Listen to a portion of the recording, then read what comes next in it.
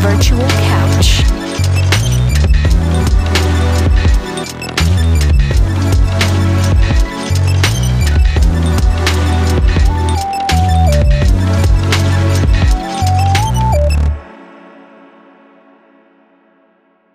Let's get cozy and comfortable and get ready to hear some enlightening, empowering, and inspiring talk on the virtual couch with Letitia. Letitia's virtual couch. Letitia's virtual couch.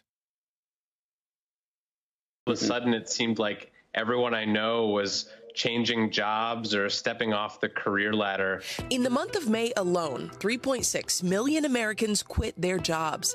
And that's down from the month before, with almost 4 million walking out the door in April. A 2-decade high, by the way. It's what's being called the Great Resignation. The mass exodus comes as many companies are trying to get employees back into the office by the fall. So why are so many people leaving? With the pandemic, I was kind of just like, it was a lot of reflection time. I know what I want out of my career. Might as well just make the move. Some say they feel burned out after working through a year that had so many challenges. People's mental health are so bad right now. Like, people are prioritizing that a lot more than like their jobs or anything else. Others say working from home was isolating.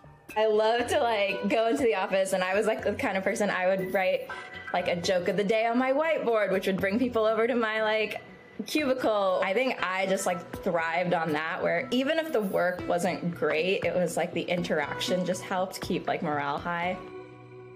But most people are less than thrilled about returning to the office, with 89% of workers saying they'd prefer to work remotely, at least some of the time. 1 in 3 employees are considering leaving their job, according to personal finance website Magnify Money. And popular job search site Indeed estimates that as many as 9.8 million jobs are available in the U.S. as of mid-July. That's 1 million more openings than there are people looking for work. Well, the good things for job seekers is that they are not only successful in interviewing, but also getting job offers and multiple offers.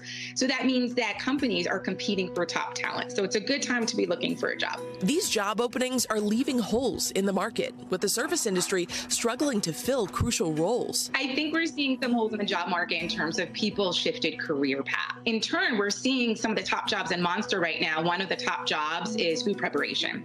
The others, for instance, are truck drivers and security guards and stock clerks. I mean, what we've seen is that switching jobs is now easier than ever for a lot of people. There are more companies going remote. Maybe these are people who have saved some money over the past year, and so they're looking at their lives and saying, why am I living like this? As employees continue to reevaluate their career priorities, it's unlikely this Great Resignation will be ending anytime soon.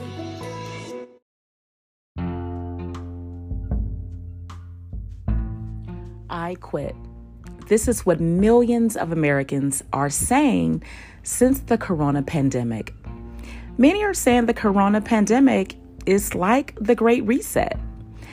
Many have seemed to enter into a collective epiphany, with many saying that I'm just not going to do this rat race and hamster wheel anymore. So when I return, let's talk pandemic and the Great Resignation. Stay tuned.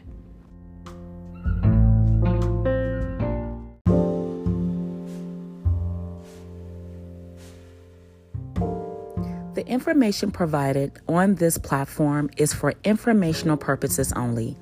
If you ever find yourself becoming triggered, please refrain from listening. If you ever feel like you want to hurt yourself or hurt someone else, please dial 911 or report to your nearest emergency room. Thank you.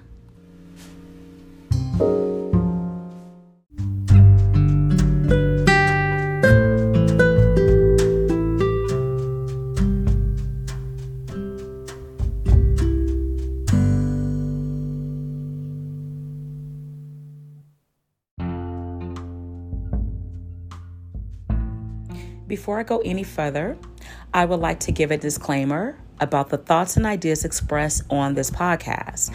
Now, there will be several clips that I will be inserting for this episode. And again, I just want to let you know that the commentators and their opinions are expressed are their opinions and not those of my own, okay? So this is just for your listening pleasure and just to incite some thought-provoking discussion. So they do not necessarily reflect the thoughts and opinions of my own, okay? So I repeat this again. There is a lot of controversy surrounding around Dr. Boyce Watkins. And, he says some very controversial things, I would say. But I think he said some very insightful things in this particular clip that I'm going to share with you today. Of course, I don't agree with everything that someone says and that, and what he says as well. If you ever heard that phrase, we can't throw the baby out with the bathwater. Some of you, probably have heard that, but you know what that means, right? Sometimes we have to just take what's beneficial for us and not cancel someone's total comment or thoughts out, because there may be some nuggets within even the things that we say, right? So again, he raised some very interesting parts pertaining to Black America. I'm going to be honest with you. I recently rejected some opportunities for the very reason that he highlights in this clip. And so to be honest with you, I refuse to enter the rat race again. I think at different points of our lives, we do things that we feel are necessary to get to certain places in our career, in our personal lives. But here is pertaining to career. There's a lot of things that I did in my career, of course, all ethical. I'm saying there are a few opportunities I definitely would never do again. But, when you're young and you want to build your resume and build your reputation in your respective fields, there are some things that we're going to do. And I usually call it the trenches. There are certain trench work that I just won't do anymore. You know why? Because I don't have to. And you probably feel the same way. And so, here, I think a lot of people have reevaluated, and the pandemic allowed people to be at home and really sit with their thoughts to say, do I really want to do that? Life is so short. And, for some of us, we've seen people who at the beginning of the pandemic, we didn't see them in the end. There's been a lot of loss, and I would say a global bereavement, right? Like global trauma, because I can't even say it's particular to the U.S. because this has been a global pandemic, and that's why it's called pandemic, right? So I want to insert a clip by Dr. Boyce Watkins, and I definitely want to hear your opinion about this. So again, feel free to email me, okay, at virtualcouchpodcast1@gmail.com. And so let's listen to see what Dr. Boyce Watkins have to say.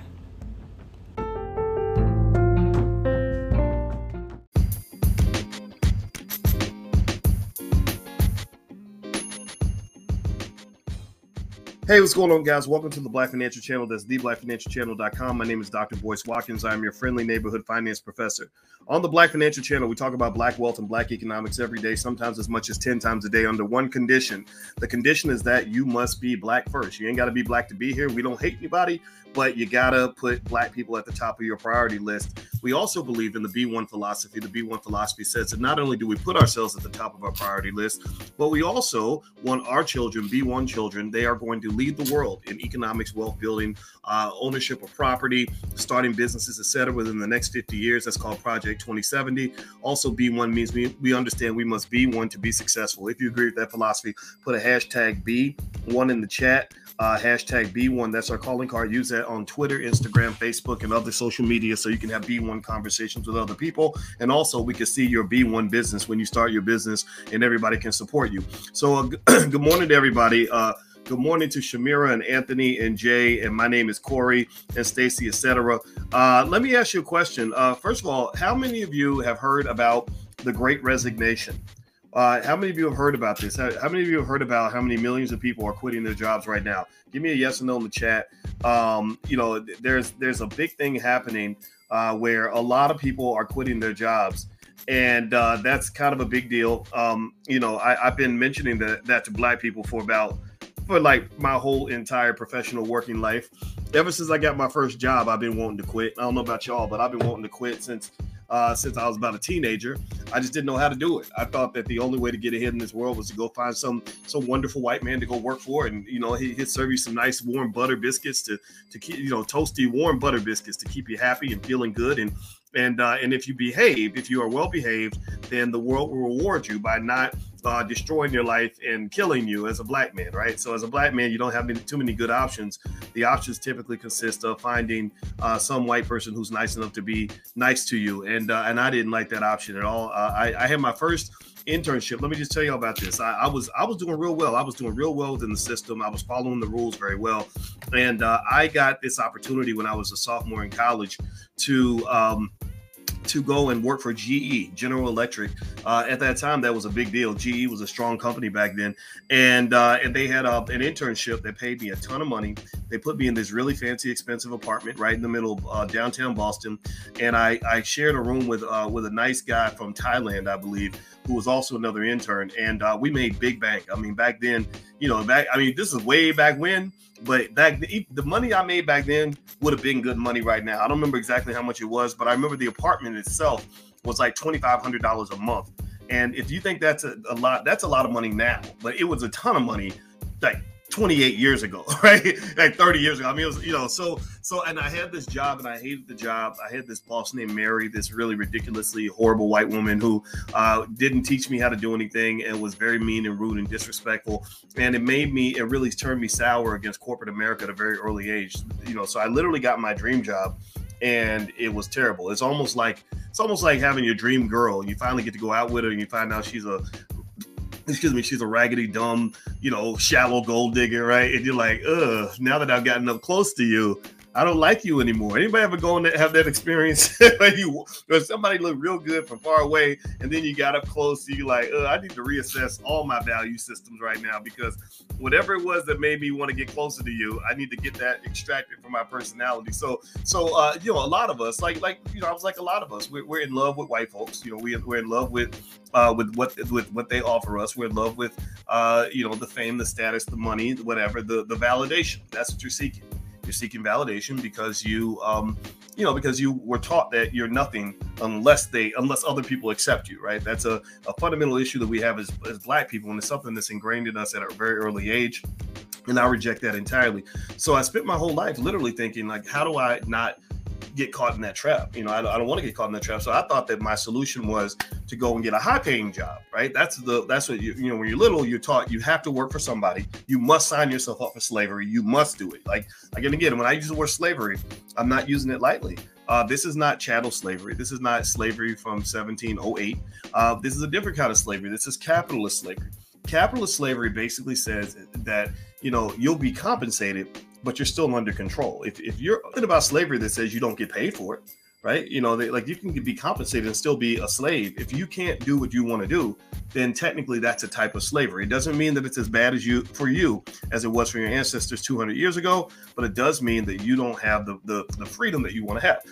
So here's what's going on. And again, I see these big conversations happening nationally, and I almost feel like, okay, my job is as a Black economics expert to kind of put Black people at the front of the line in that conversation and say, what's the Blackened version of this conversation? Like, what's the Black version of what's happening right now? So this great migration, which is happening amongst people of all backgrounds, not just Black people, is basically where millions of people right now, I was reading an article about it in NPR, millions of people right now are starting to not just quit their jobs. It's much deeper than just quitting your job. You're reassessing your whole life. You're looking at everything. You sat back in the pandemic and you're like, damn, man, like, okay, now that I'm bored to death and I'm sitting around and I'm thinking about life, I'm spending time with my kids. I'm sitting next to my woman every single day. I'm thinking, I just realized that I'm 40 something years old. I'm thinking about all the lost dreams that I used to have that never got fulfilled. I'm having to also find a new way to survive. I need to find a new hustle because my old hustle ain't working. I got to find something else to do. So you start getting into other things, right? It's almost like taking a break from a toxic relationship, right? You didn't even know it was toxic because you thought that was the best you could do. It's what you're used to. You know, we tend to connect to the things that are familiar, right? So let's say that the person leaves and they go out of the country or something for a year or whatever. So you're sitting there and you're just like, okay, what I am used to is not available to me. And now I'm realizing that what I'm used to is not what's best for me. I don't know if anybody knows what I'm saying. Give me a yes if you understand what I'm saying here. Like, so it's a deeper process. It's deeper than just, I want to make more money, right? It's deeper than just, I want to get a, fancy promotion and a nicer job.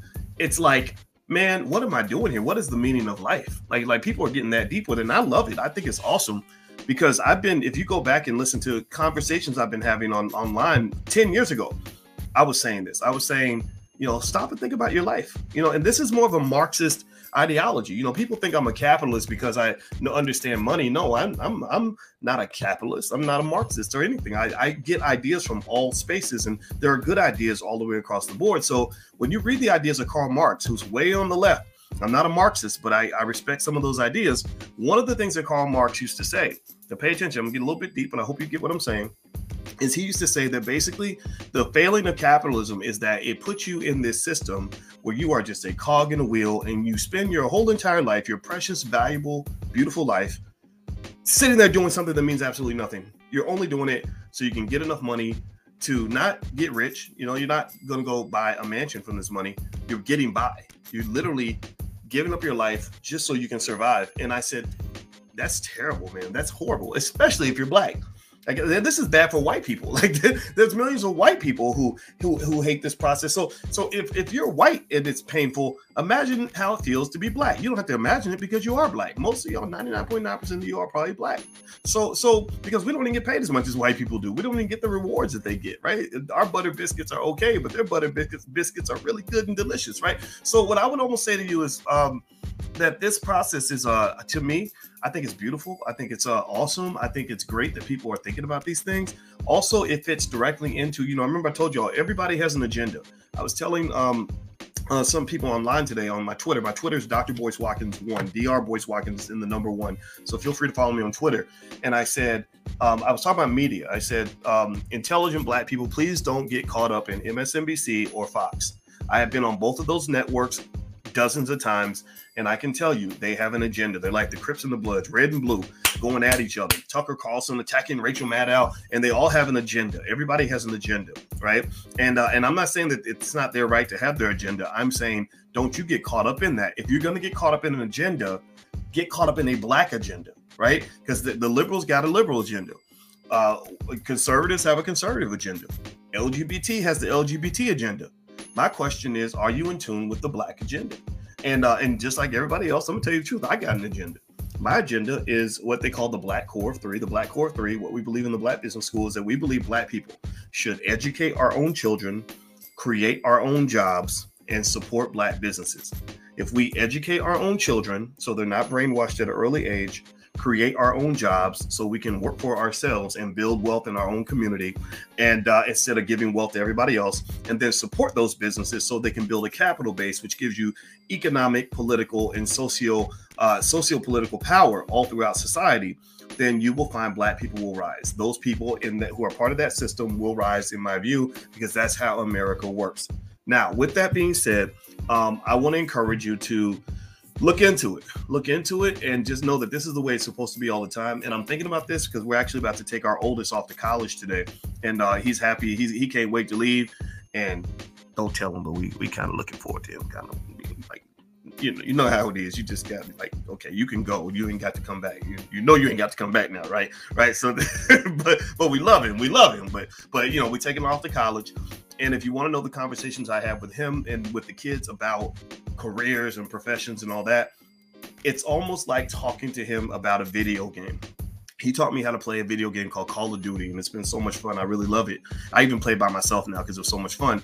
And it's like we would talk about the game, and we're real serious about the game when we're talking about the game. But at the end of the day, we know it's still a game. We know that the game it's important when we're in the game, but there's a bigger world outside of the game.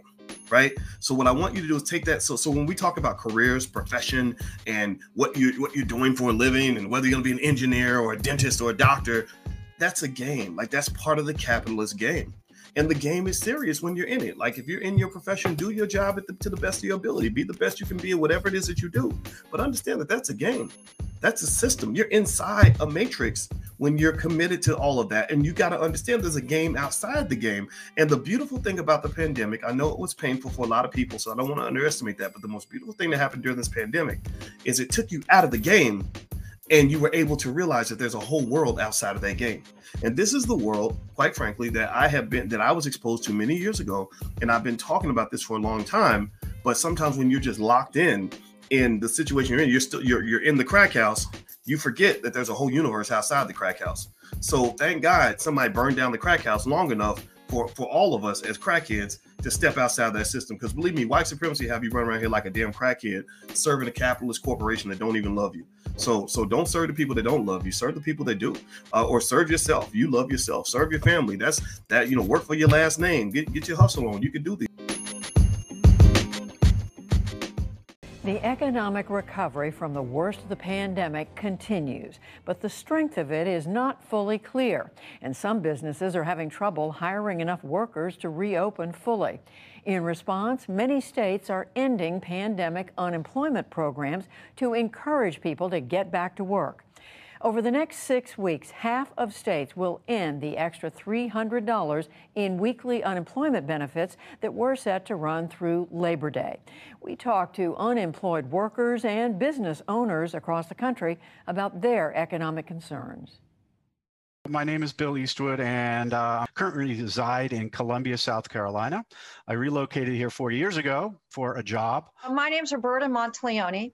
I'm the managing partner of Milan Catering and Event Design. I am David Jones. I'm the managing partner of Blue Ridge Restaurant Group. Well, I'm Lisa Smallwood. I was contracted through USDA. Then in August, they decide that they're not going to renew like the top 3 accountants or whatever. Name's Jason Webb from Huntington, West Virginia. My business is GD Ritzy's. So when June 12th comes, guess what? You won't get anything from unemployment at all. So it's like, okay, now what disaster is going to hit now? The unemployment in Florida is $275 a week. That doesn't cover much in the way of bills. Our politics, and I'm so sick and tired of it. Everybody's trying to make a point, but guess what? They are actually playing with people's livelihood.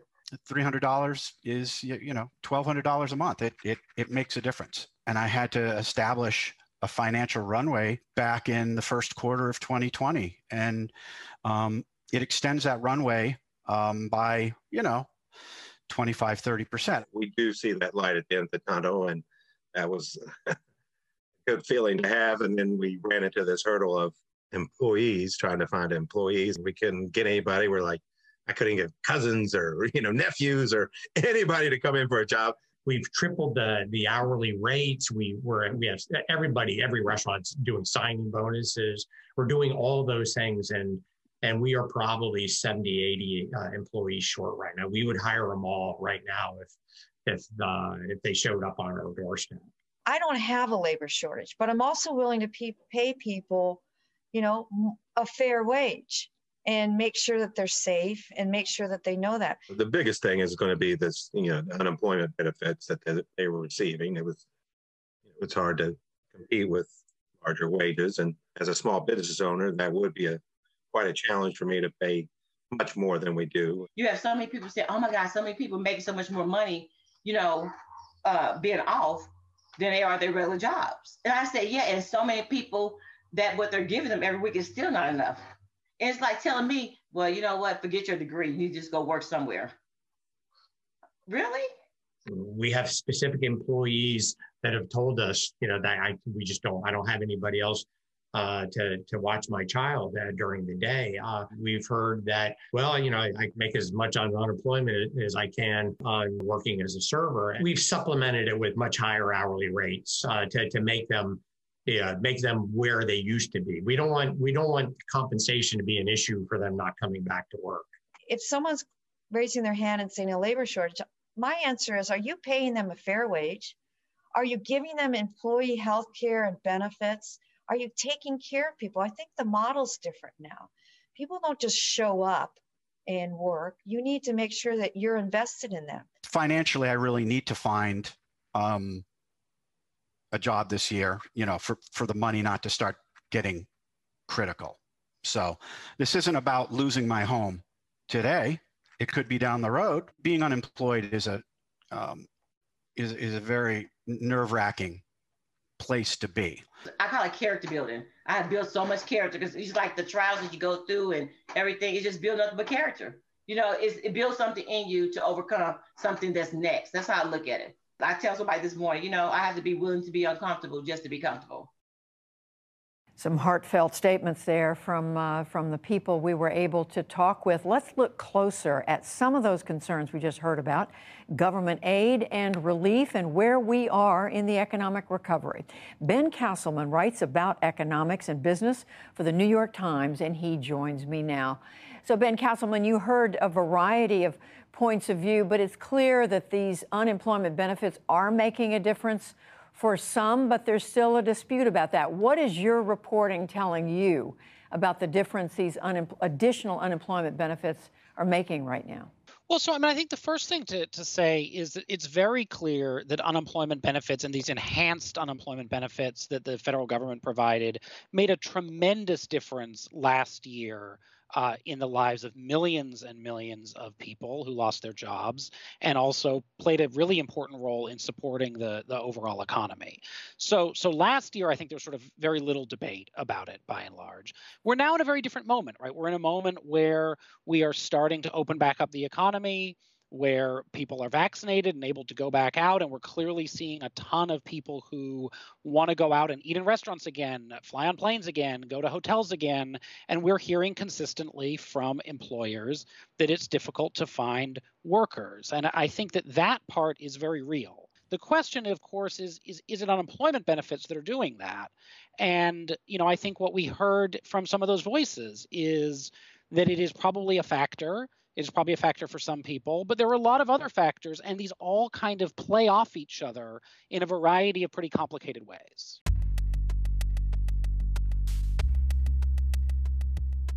Now let's listen to Roland Martin. Again, the thoughts and opinions that are expressed on his platform are not that of my own. So stay tuned. And again, I want to hear your feedback. So let's listen to Mr. Roland Martin.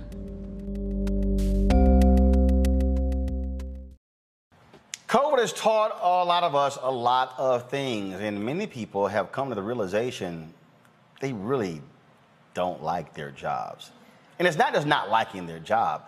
What they really don't like is everything that goes with it, the long commute, also realizing how much time they're spending away from their families. In addition, they actually were spending a lot of their money, again, sitting in cars. Look at the amount of money they were spending on daycare. So people have decided, you know what, I'm good. So while companies are saying, we need you to return to the office, an increasing number of Americans are saying, I'll pass. That's okay. I'm just going to go ahead and quit, which is causing many companies to now figure out how they're going to replace these employees. Joining us right now is Deborah Owens, America's Wealth Coach. Deborah, glad to have you on the show. This is something that, and I was telling folks this last year. I said, COVID is about to reveal a whole lot of stuff about this country. We learned people really understood the racial dynamics when it comes to health and who gets impacted. We begin to understand how many kids did not have broadband and computers and were not as sophisticated, if you will, with technology, and how there was a gap there between the haves and the have-nots. But on the work front, a lot of people really have started to reconsider their work life and its impact on their personal life. Absolutely, Roland. Of course, always glad to be back and have some conversations on wealth and the welfare of our community. And I'll tell you, there are really like three forces, right? It's generational, it's social, it's the social contract. And, for many people, They just simply, as you said, want to spend more time with their family. I think, if anything, COVID has been an awakening for all of us, and just in terms of what we value. And if you think about the folks who've been on the front line, it's really those essential workers who, what we saw was some of us were able to stay home and work virtually, whereas others who were essential had to put their lives at risk. And so I think, as you pointed out, COVID revealed a lot of inequalities, really, in just the social framework of this country. And in a way, it has put the power back into people's hands. So for employers, it's opening up Pandora's box. So much of what they said about the virtual workforce and what could and couldn't happen, what we see is people have been just as productive. And in fact, they haven't been in cars commuting, so they're spending more time with their families. And what we're seeing in the Wealthy U community is that some people, because they can work virtually, they have multiple sources of income, and in some cases, 2 full-time jobs, because they have the flexibility. So, Roland, I think that COVID has really empowered people to say, hey, I'm going to take control of my life and my lifestyle. Of unemployment benefits and COVID, and this person had said that Did y'all enjoy the break? Now find your spot on the virtual couch and get ready to hear our girl Letitia drop some more gems on ya. Drop some more gems on them, Letitia. Letitia, drop some more gems on them.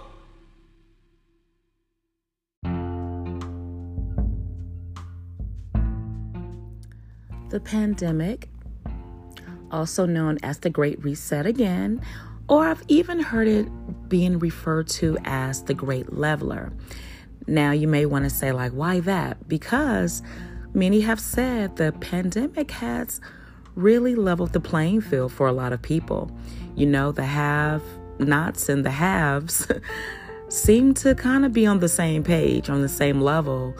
And I definitely can not disagree with that, okay? You saw people who had great wealth before the pandemic. After, a lot of them lost money, if not their lives in general. So, yeah, I would say it is the Great Leveler as well. Many industries have been just in a tizzy, in a panic, trying to fill voids due to many workers simply just saying they've had enough of the rat race.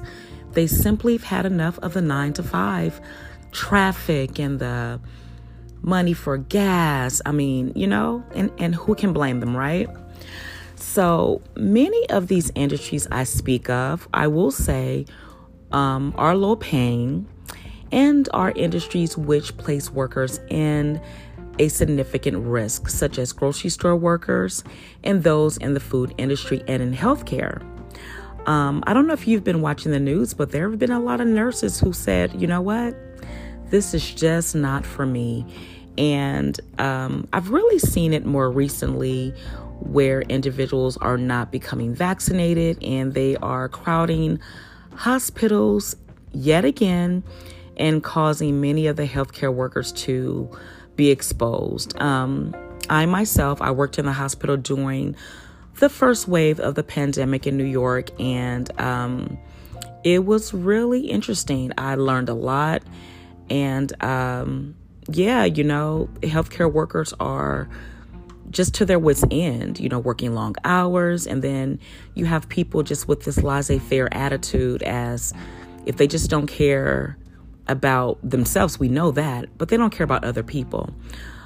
Being that the pandemic, I know people are in disarray about. And, rightfully so, I would say, because everyone's entitled to their opinion. Why would the government cause anyone or make it mandatory for, American citizens who have rights to take the vaccination? And they've been comparing apples and oranges. I've heard so much crazy things out there. But this is one thing that it affects other people. So yes, they can mandate it. You are affecting other people. And I think some people had even used abortions and things of that sort, even though, we'd seen some changes in that in Texas, that, a person should not, the government should not interfere when it comes to someone's body. And I have to disagree with that. When it has something to do with public health care, the public welfare, and you are exposing and endangering other people, then I do believe the government should step in. I do. You may not you may not agree with me, and that's all right, but that's my opinion. I really do. So many are just saying I quit, right? From some of the reasons I just alluded to, and are now realizing the amount of money, even for the ones who are being paid, their fair share or a good amount of money, they are looking at it like, what? I'm saving on childcare. I'm saving on gas. I'm saving on those long commutes, as we have probably all done those. If you're not, if you haven't always been blessed to work from home, I haven't always been blessed to work from home or close to my home, even though one of my last 9-to-5 jobs, I literally worked down the street, which was so amazing. But just think about how much time one spends in traffic. A lot of time back and forth every day. And another thing, people really don't realize this, but we spend most of our time when you were doing a 9-to-5 at work more than you at home. So just think, you're spending 8 hours plus a day, which for a lot of people, at least in America, you're spending anywhere from 8 to maybe 12 hours a day at work. How much time are you spending at home? Just enough to make some dinner, play with your kids if you have, a family, spend time with your spouse, and then you're going to bed to start it all over again. So people are tired of that. Absolutely. Many are also realizing that they have more options to make money, with technology. Via investment apps such as Robinhood and networking apps such as Clubhouse and other social media platforms, people are seeing very unique and innovative ways to make money. Crowdfunding apps, apps such as TikTok and YouTube, where your average YouTuber, and I don't want to say average, but there's a lot of YouTubers out there that's really making some coin. Really. So once you become monetized, I think once you have received 1,000 subscribers, you can monetize your channel. And these people are making money. And I'll be on that gravy train real soon myself. But according to fastcompany.com, there are 5 reasons why an individual would begin an active or even passive search for a job. Financial needs, compensation, of course, is always a thing why people are looking for a job. So that's a very popular variable. Work-home balance. The work is not so demanding. So, people may come to the conclusion like, okay, is the work-home balance, is it working to my benefit? The remote work policies, people are looking for more of a hybrid from what I've heard nowadays. And I will say working from home is awesome, but it doesn't work for everyone. Okay. You have some people who need, and I think you probably heard it in, some of the clips I've added, some people need that social interaction. I'm not one of those people. I like to get in and get out. I talk to people in my leisure as I see fit, but it's not a requirement for me. Current job disinterest, this is why people will go back out there for the hunt again. And lastly, concern about job and organization stability. If a person is worried about their job, they may start their search again. Now, I wanted to go back to another one because I don't know if I really explained that. The remote work policies, misalignment in work and remote work preferences and organizational policies. So let me go into detail about that, and I can share a personal experience. I actually had a recent opportunity to do some contract work remotely. However, yes, it was working from home, but it just didn't fit what I needed to do, I should say. And let me go into detail without telling all of my business. It was almost like they were monitoring me. I might as well just went into an office. And so me being an entrepreneur, it just wasn't the right fit for me. And I had to let that go because, this stage in my career, it has to work for me. I'm not one who chases the almighty dollar because I do well for myself. So I'm not at that place in my career where I have to just take anything either. For some people who have children, the remote work policies have to definitely align with the family life. And say, for instance, the spouse may be working from home as well, and so many different variables, because I know some of you may say, well, working from home, that's good, but it doesn't work for everyone all the time. And I want to go to another one too, the work-home balance. And let me go into detail what the policy says. The work is so demanding, you don't even have enough time or energy left to enjoy non-work activities. And oh my God, yes, I've been there before, where the money is amazing, but the work is so taxing. Even by the time you get home, you're tired. So, people are looking at that now and saying, is this really worth it? Is this really worth me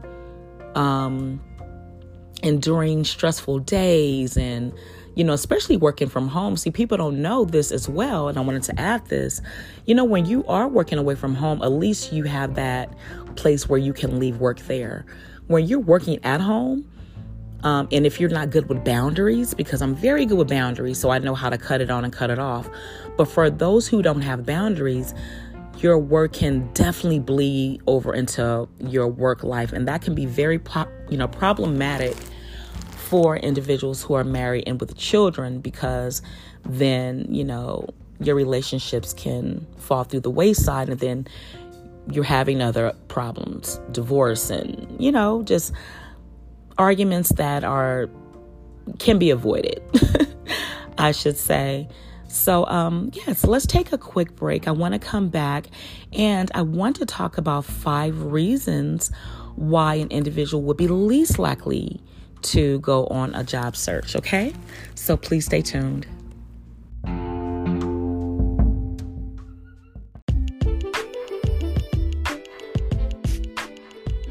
Hey, this is your girl Letitia coming to you from the virtual couch. I want to take a little bit of your time today to discuss how to find the right therapist. Now, like with anything, your hairstylist, your gardener, your medical doctor, it may take a few tries before you find the right fit. Finding the right therapist is no different. So stay the course and don't give up. Also, I want to empower you to ask questions. Do not feel like you're being intrusive by asking questions, because guess what? This is the person that's going to lead you and guide you towards your healing. And this is a very important partnership. So I will say this, even as a therapist myself, if a therapist becomes offended by any questions that you may have, just like with any other individual that I discussed before, like your doctor, your gardener, whoever, someone, working on your home, if they become offended, you're probably not going to hire them, right? Exactly. Your therapist is no different. So don't feel offended. Don't be offended by the degrees and the licenses and yes, all those hard things we worked for, but we're here for you. And so it is your right to ask every question you need to ask to make sure it is the right fit for you. And again, it may take a few tries. And again, it doesn't mean that you're a bad person or that therapist is a bad person either. It just means that, they may not be the right person to guide you on your journey. So I want to leave you with a few resources. Psychologytoday.com is a resource where you can view various therapists, and you can even input your area by your zip code, your city, and your state to find the therapist nearest you. You can also go to therapyforblackgirls.com and therapyforblackmen.org. Please seek these resources out. They are awesome. There's some wonderful, very experienced therapists on these sites, some of which are my beautiful colleagues, and I know the hard work that they do, and they are waiting to hear from you. Okay, so I'm not going to take any more of your time because I know you can't wait to get to that computer, right? And search out that therapist. So I'm not going to say anything further. If you want to tell me about your experience, I would love to hear about it. Please email me at virtualcouchpodcast1@gmail.com. And happy hunting. Take care.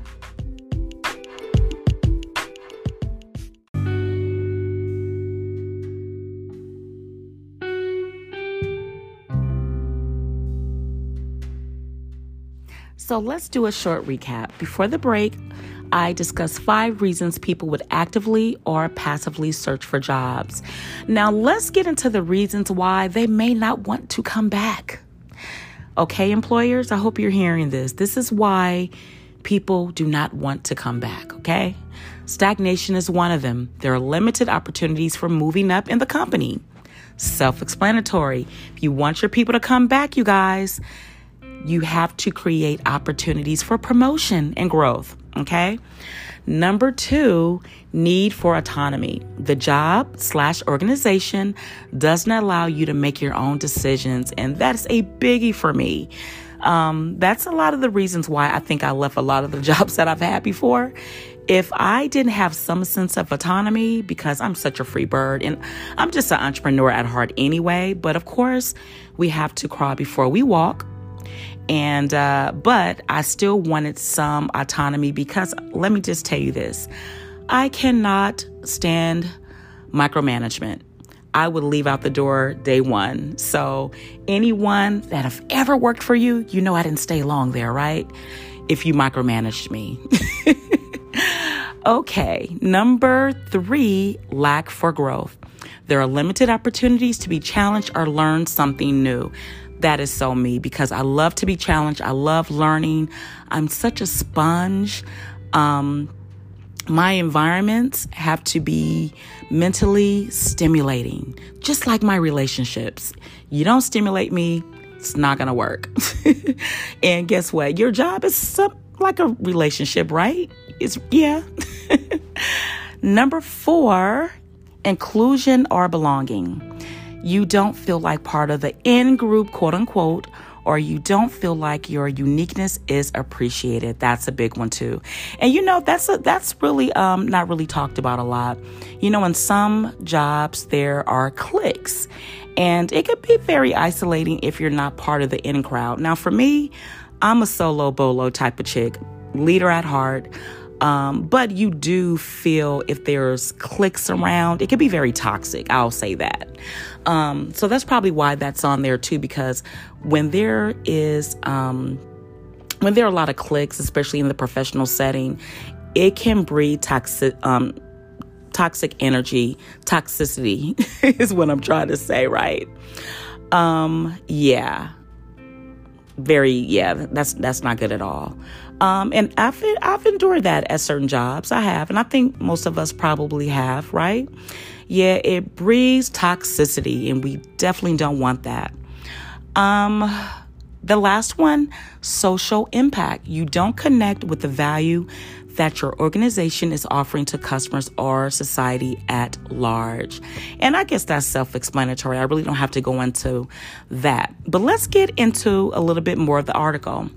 Now, according to fastcompany.com, across 14 categories studied, approximately 1/3 of the respondents said that if that category was very bad, they would begin a passive job search. The real differentiator came from which categories would provoke an active job search. Now, the top 3 that would cause people to, search for a job was financial needs, work-home balance, and remote work policies. Now, these were the categories where 50% or more of respondents reported that they would actively search for a job if those categories became a concern. And I guess those are self-explanatory as well. Now, as for financial needs, will always play a role in turnover, right? Right. So I tell people, you can love the job all you want to, but if you're not getting paid like you need to pay the bills, keep your food on the table, then it's just not going to work. Okay. Now, many today are just reprioritizing and essentially creating a mental pros and cons list.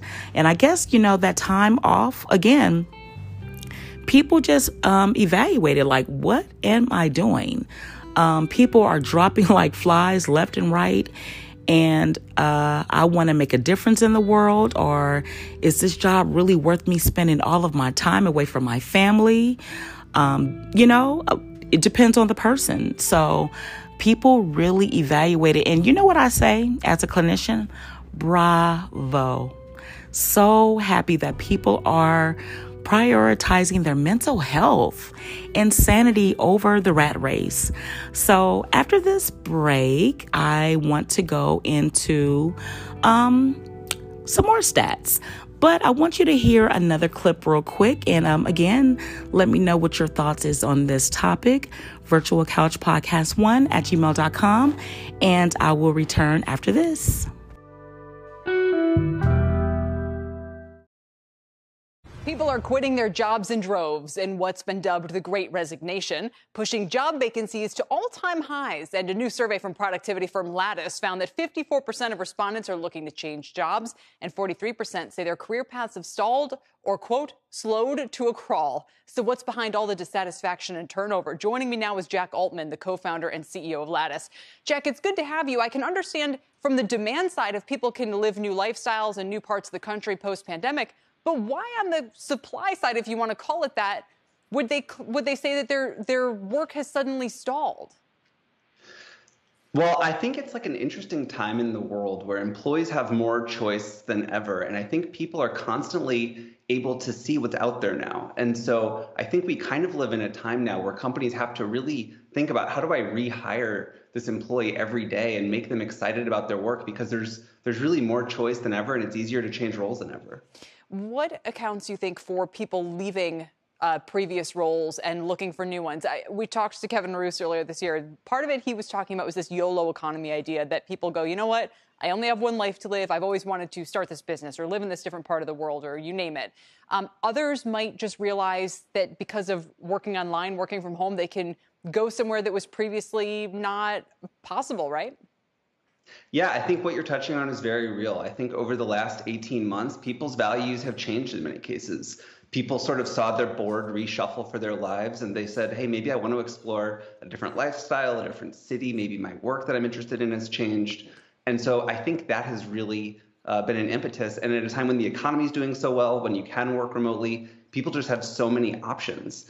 And so I think all of those things, combined with the fact that now that I'm working remote, maybe I don't have as close of connections with my colleagues, with my company, I think that leads to sort of an ability for people to be more comfortable moving around. Yeah, and I was glad that the Wall Street Journal, had this big story, I guess yesterday over the weekend, about how people are realizing, it's sinking in, that this style of work is going to be with us for years. I mean, just the realization that we thought a couple of weeks from now everyone was basically going to be back at the office, to suddenly going, wait a minute, maybe not till 2022, and it won't be the winter, it could be the spring. You know, it's a whole other year of this. You guys had some interesting stuff where you talk about ways to maybe help for firms to help them manage their workforces better at a time like this, suggesting, for instance, no meeting Wednesdays, recharge days for the team to disconnect. What are some other ideas? Yeah, I think that's right. And I think that comes from the sentiment that you need to think about your employee as your customer as a company. And so what you want to do is set a clear direction, and then you want to help people feel motivated, feel engaged. And so you want people to feel like their needs are being met. So things like recharge days where you give people time to themselves, things like a no meeting day, things like where you help people understand their career path at your company are really important so that people see, here's what's in it. As I put work in over the coming years, people really want to feel connected to the mission. They want to feel career growth, and they want to feel a sense of community and sustainability. So I think companies need to focus on those things. I also thought it was funny, as a side note, you said that companies are running more surveys than ever. So we're getting your survey. We have all these surveys we're talking about. But you think companies themselves are basically trying to figure out what's going on with their own workforce? Yeah, I think it's the same thing as like in the past, companies would like survey their customers and they would ask the users that they served how they were doing. And I think companies are now coming around to this idea that if they treat their employees like their most important customer, their most important user, then everything's going to work itself out. I totally believe this. And so I think companies are now trying to find out, how can we listen to employees? How can we make sure that our product, which is working at our company, meets people's needs? One final question. Has overall productivity gone up or down in the meantime as a result of all of these changes? There's a lot of different ways to measure it. And I think there are things that have improved with remote work, and there are things that were easier when you were in person. But I think by basically any metric, it doesn't look like productivity has gone down in any sort of broad way, which is part of why companies and employees are realizing this remote and sort of hybrid flexible work thing is here to stay, because it is effective. It is effective. We're seeing GDP back to pre-pandemic levels, even with the smaller workforce. But like you said, the question is how long we can sustain that if people are working overtime, maybe getting a little burned out. Jack, thanks for joining us to talk about it today. Good to see you.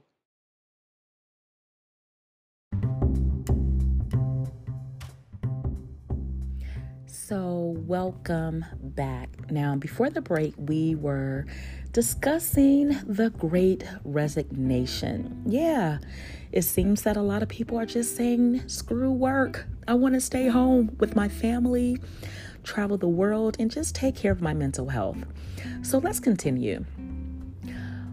Work-home balance and remote work policy seemed to be very high on the priority list, according to fastcompany.com.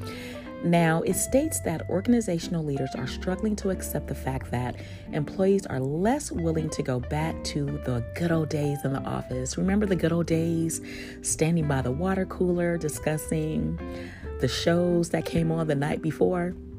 Well, some people are basically saying screw that. However, there are people who still want that. And I think I alluded to that earlier, where there's individuals who are more social and they love the office culture and just being around their coworkers. And I can get that.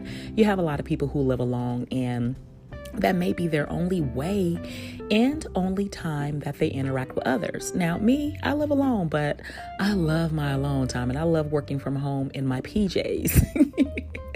So basically, some are saying the flexibility is nice, but so is structure. And these are the people that I'm talking about. Some people prefer what we call a hybrid option, where they go to work, but they're able to stay home as well. So let's read what the article is stating about that. Some individuals appreciate having the good option of working from home, as well as having an office home base to interact and just get out of the house. And I get that. Have you ever been in the house for a long time, being sick or just the pandemic period, and got what we call cabin fever? I know I have, where I'm like, I gotta get out of here. So that's what I think a lot of people are basically stating. They want an option. Okay. Now, this can be translated in replacing the informal, impromptu, and office interactions with semi-regular structured team building sessions. So basically, what this saying in layman's terms, the hybrid would look like impromptu and office interactions via team building meetings and things of that sort to continue collaboration, trust, and rapport with their coworkers. And I can get that, because you can't really get too much of that if you're just seeing people on the computer all of the time. Although I'm a person that feels that good office culture can translate over the web. However, it does have its shortcomings, I would say, and its problems. Okay. Yeah. employees, basically what the article is also stating, employees commonly report that they want to continually broaden and refine their skills, and they feel like being home doesn't really allow that to happen. So people want to be able to refine their skills and interactions, office training, and just mentorship. You know, when you're working alongside with people, you're able to brainstorm, get ideas, bounce ideas off your coworkers. And I know I've done that several times. But I want to go in. I don't want to spend a lot of time on that. I wanted to go and talking about job stress. And of course, it always have to have a mental health spin for me. And why people are just tired. Some people are just saying, I am over it. I am just tired of the rat race. And the pandemic was a time where people were able to really be still and really just figure out their lives and renew their interests and their hobbies and make those into some entrepreneur endeavors as well. So after this break, I want to talk about job stress, what it looks like, and ways you can remedy it. Okay, so I will be back after this break. Stay tuned.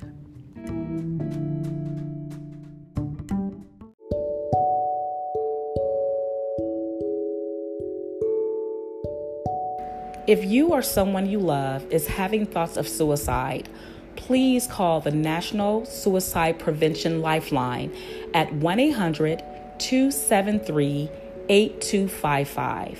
That's 1-800-273-TALK. It is available 24 hours, 7 days a week. You are not alone. Did y'all enjoy the break? Now find your spot on the virtual couch and get ready to hear our girl Letitia drop some more gems on ya. Drop some more gems on them, Letitia. Letitia, drop some more gems on them.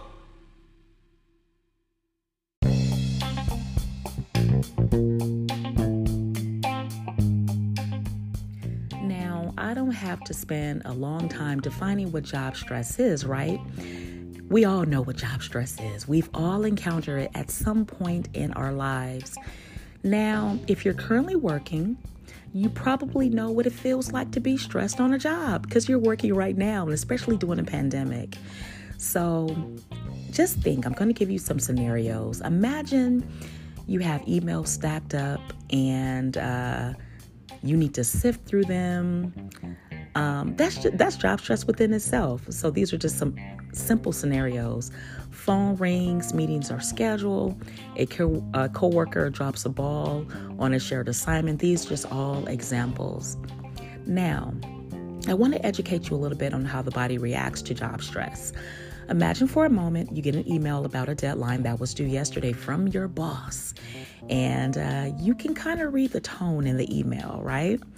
So this is what happens. Your body and mind instantly responds, activating a physical reaction called the fight or flight response. Now, if you're in the field like me, we've heard this a lot, right? Now, this is when your heart beats faster, your breath quickens, and your muscles tense. Now, at the same time, you may say to yourself, I'm going to get fired. I need to finish this. So your body constantly goes into panic mode. And just to be, I want to go back. I'm using the scenario from health.harvard.edu. Okay. And I have my own examples, if you will. But just to go on, then you manage your anxiety and negative self-talk. You work late into the night to complete the task. So let me read that over.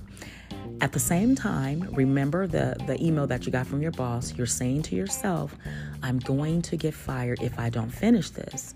Then to manage your anxiety and negative self-talk, you work late into the night to complete the task. And I think we've all had similar scenarios like that. I remember one time I was in college, and I'll never forget this. I had a big psychology final the next day. And if you know anything about me, I was always a bookworm. So I stayed up with no sleep, but I knew that I wasn't going to get any sleep because I knew that I had this big test. And this particular professor was very tough, but it was so funny. She was my favorite professor. So, of course, it was even anxiety in that because I wanted to kind of impress her, right? She was like a play mother to me almost, but I loved her. But she was really tough. She was real tough. So at any rate, I fell asleep, you guys. I fell asleep and I just went into panic mode. So I hurry up, shower, took myself to class, and I just studied into the class. And I think that class began at 11, somewhere in there. So I just study because I just wanted to get all of that in my brain and just, make sure that I passed my exam. Now, what was going on here? My adrenaline, the cortisol, and all that was activating to place me in the fight or flight mode. And so in this instance, I was in fight mode. Have you ever been on a roller coaster and your adrenaline was so high, and then afterwards you were shaking because that boost of adrenaline, and then you're shaking because now you're coming down off of that high?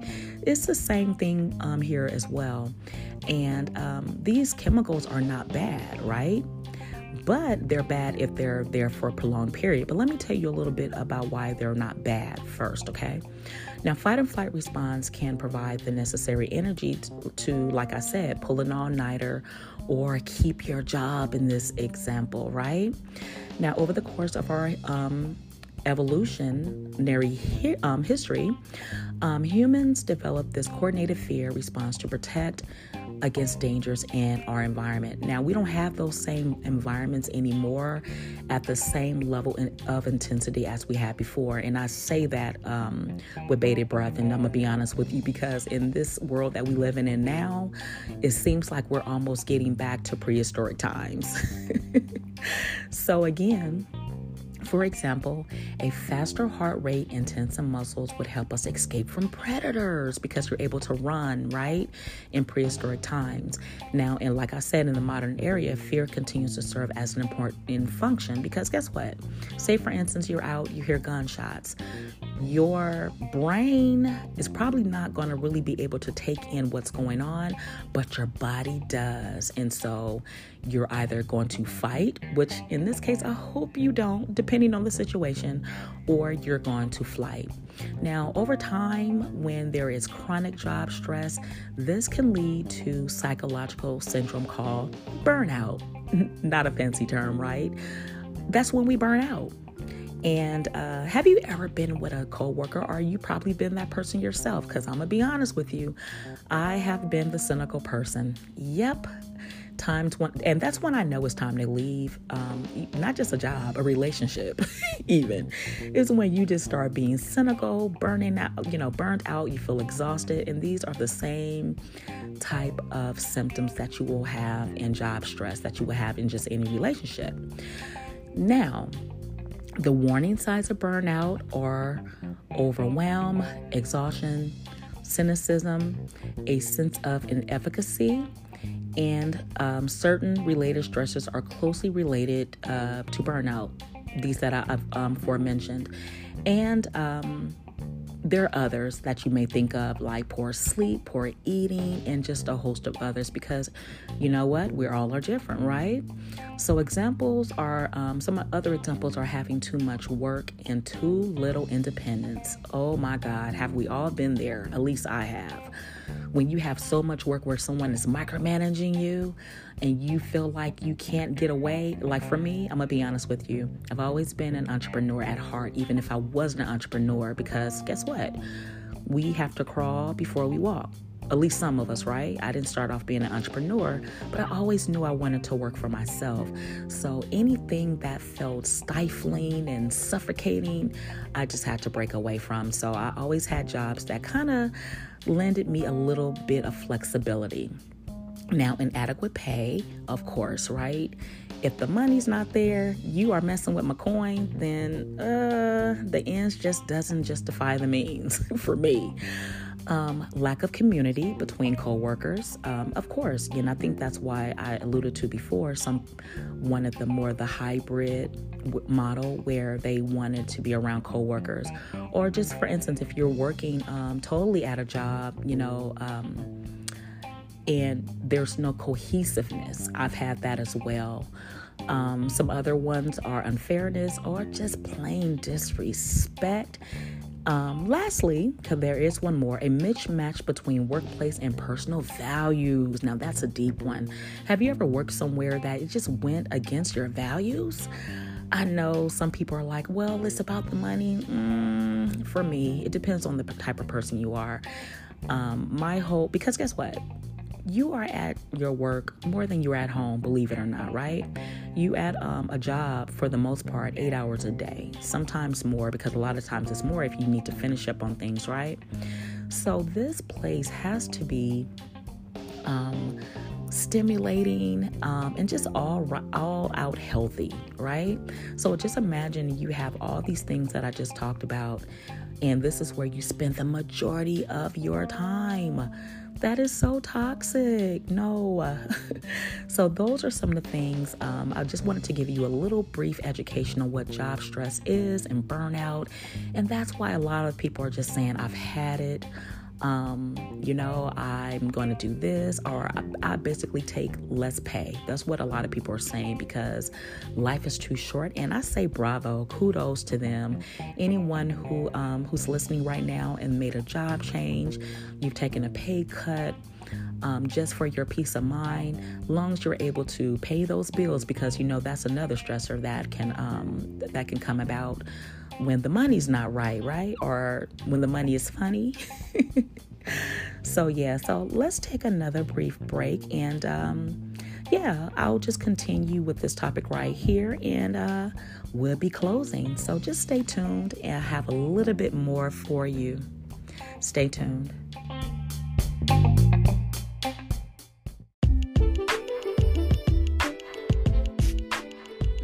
Hey, this is your girl Letitia coming to you from the virtual couch.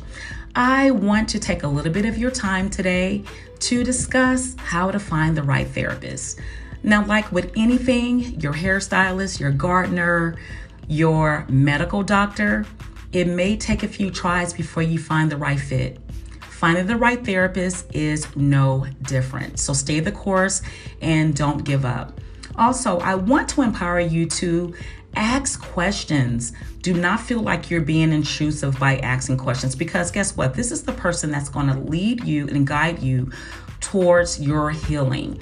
And this is a very important partnership. So I will say this, even as a therapist myself, if a therapist becomes offended by any questions that you may have, just like with any other individual that I discussed before, like your doctor, your gardener, whoever, someone working on your home, if they become offended, you're probably not going to hire them, right? Exactly.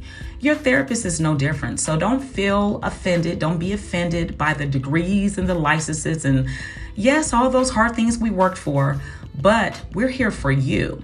And so it is your right to ask every question you need to ask to make sure it is the right fit for you. And again, it may take a few tries.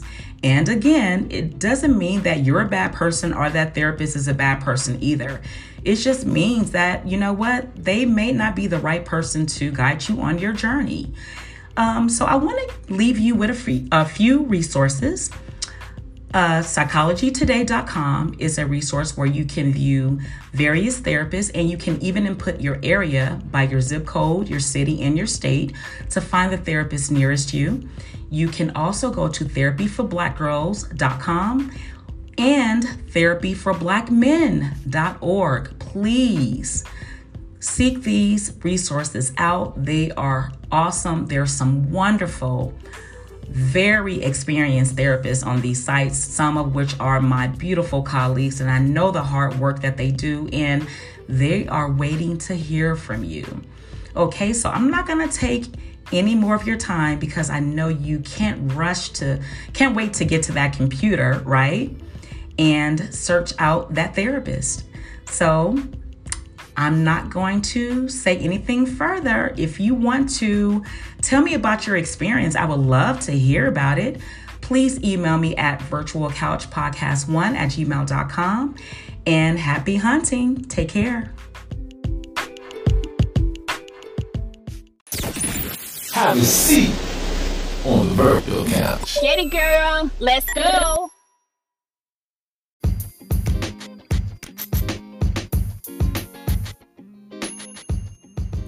So let's review the effects of work stress on our emotional and mental well-being.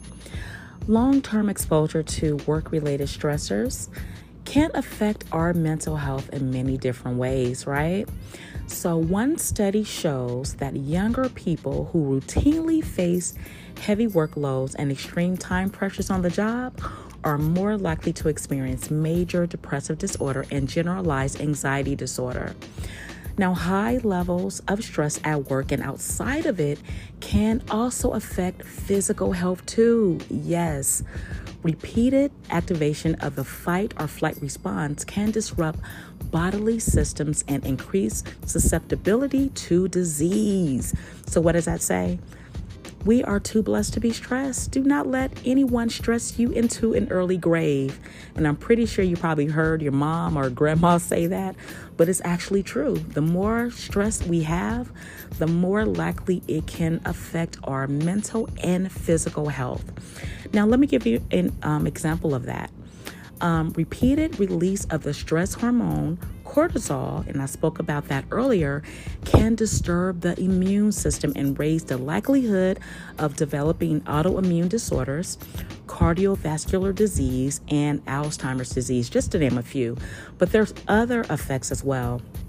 Chronic stress can also affect health by interfering with healthy behaviors such as exercise, balanced eating, and sleep. So yes, if you are having sleep disturbances, having issues with eating, and that can be over or under eating, it can definitely mean that you are stressed out. So you need to incorporate some healthy relaxation into that lifestyle of yours. Work stress can also harm companies or organizations, but we're not going to get into that because I spoke about that earlier. We all know what burnout can do, right? Have you ever seen those burned out coworkers that are just cranky and angry? Yes, they're difficult to be around, okay? So how do you cope? I'm going to just go over these really briefly. You can incorporate some relaxation strategies into your lifestyle. We have a technique in my field. It's called progressive muscle relaxation. I won't go in really detail about that because you should be under a therapist who can teach you this. So basically, it's you can be sitting down. That's what I usually do with clients. And you tense your muscles and then you relax them, but you do it in various parts of the body, okay? So sometimes you may start with the legs and work your way up, or some people prefer to start at top and work their way to the bottom. So that's just a little quick example of that. Do some problem solving. Problem solving is an active coping skill and mechanism that teach people to take specific steps in approaching those roadblocks or challenges that you may be having, right? You may want to do a to-do list. I'm a post-it notes girl. I'm a list girl. I've always been that way. So you may want to take some charge that way and just break your problems up into various sections that you are able to tackle. You know, sometimes stress comes from when we are trying to bite to, what's that term? When you want to eat the whole elephant. I know that's a gross analogy, but you know what I'm saying, basically, right?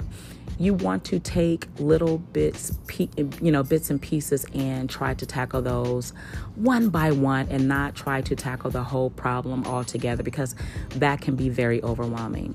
So you may want to do one thing today. You may want to do another thing tomorrow.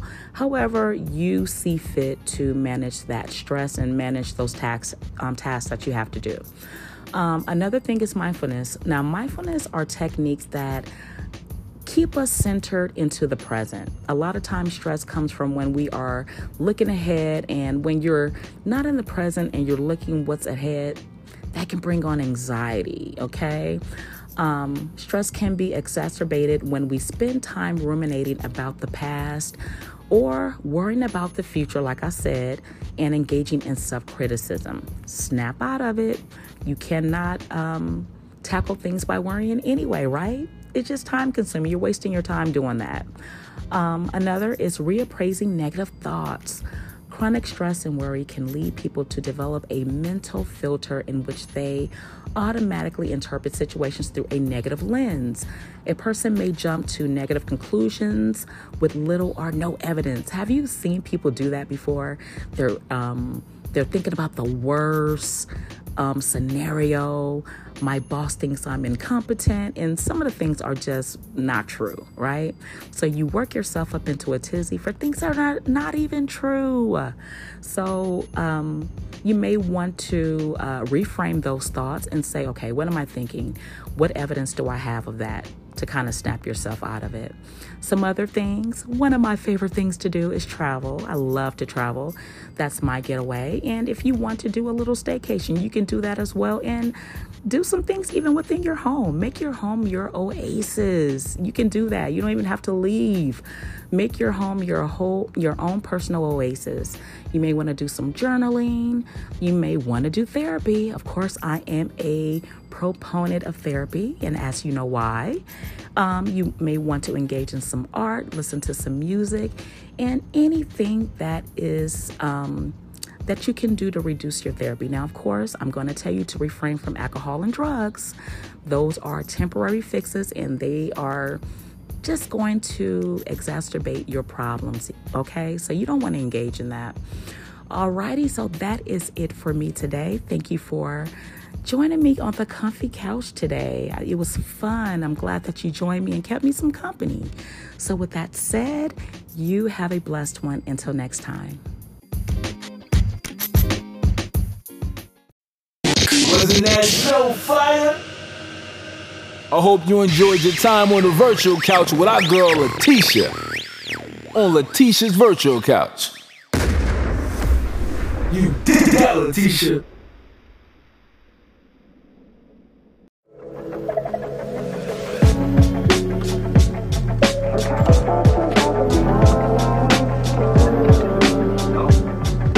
Letitia's virtual